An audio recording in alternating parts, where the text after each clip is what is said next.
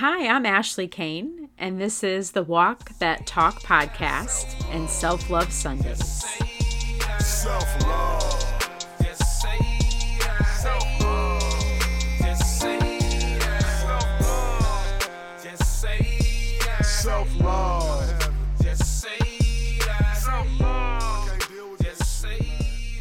Have you guys ever daydreamed or wondered what life looks like on the other side of your goals? For instance, how is doing all this work and loving me going to change my life? And that's exactly what we're going to discuss in this episode. The first thing we're going to notice is increased self-awareness.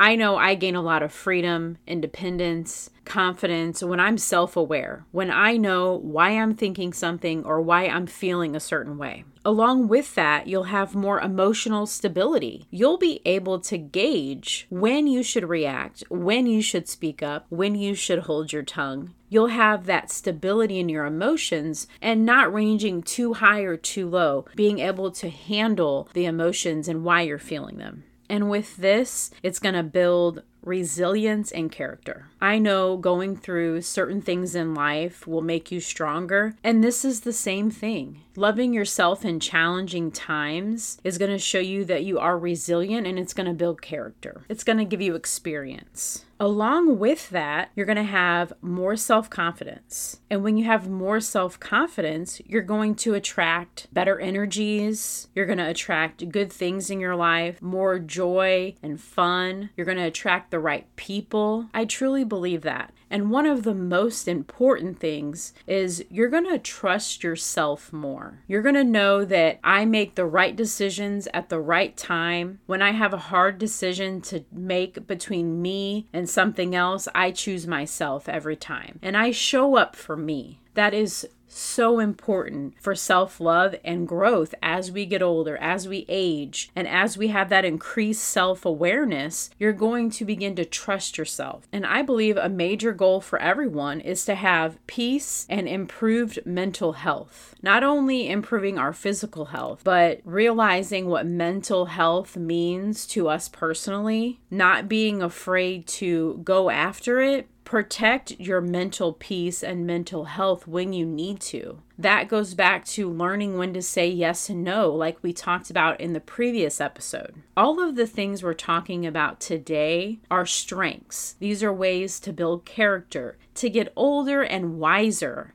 as we go along in this thing called life. And this self-love journey is ever evolving and ever changing. And as we continue to add pieces to our pies, we're going to feel more complete and more complete every time we know how to handle a situation, or every time we can pinpoint a certain feeling or a trigger that we have. This only gains confidence. It brings you great energies. Things start happening in life because you loved yourself and put yourself first. Many of you may have heard the saying, where focus goes, energy flows. And that's so true. While I'm researching this topic, I found a tweet by Tony Robbins. He says, where focus goes, energy flows. And where energy flows, whatever you're focusing on grows. In other words, your life is controlled by what you focus on. That's why you need to focus on where you want to go, not on what you fear.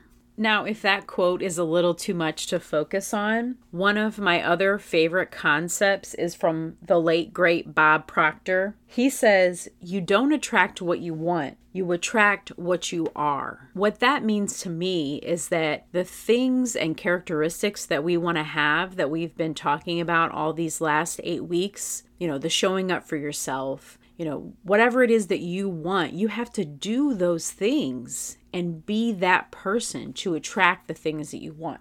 You don't attract what you want, you attract what you are. Embody it. Focus on it. Be there for yourself. I'm going to continue to be there for myself. Thank you for listening to Self-Love Sundays.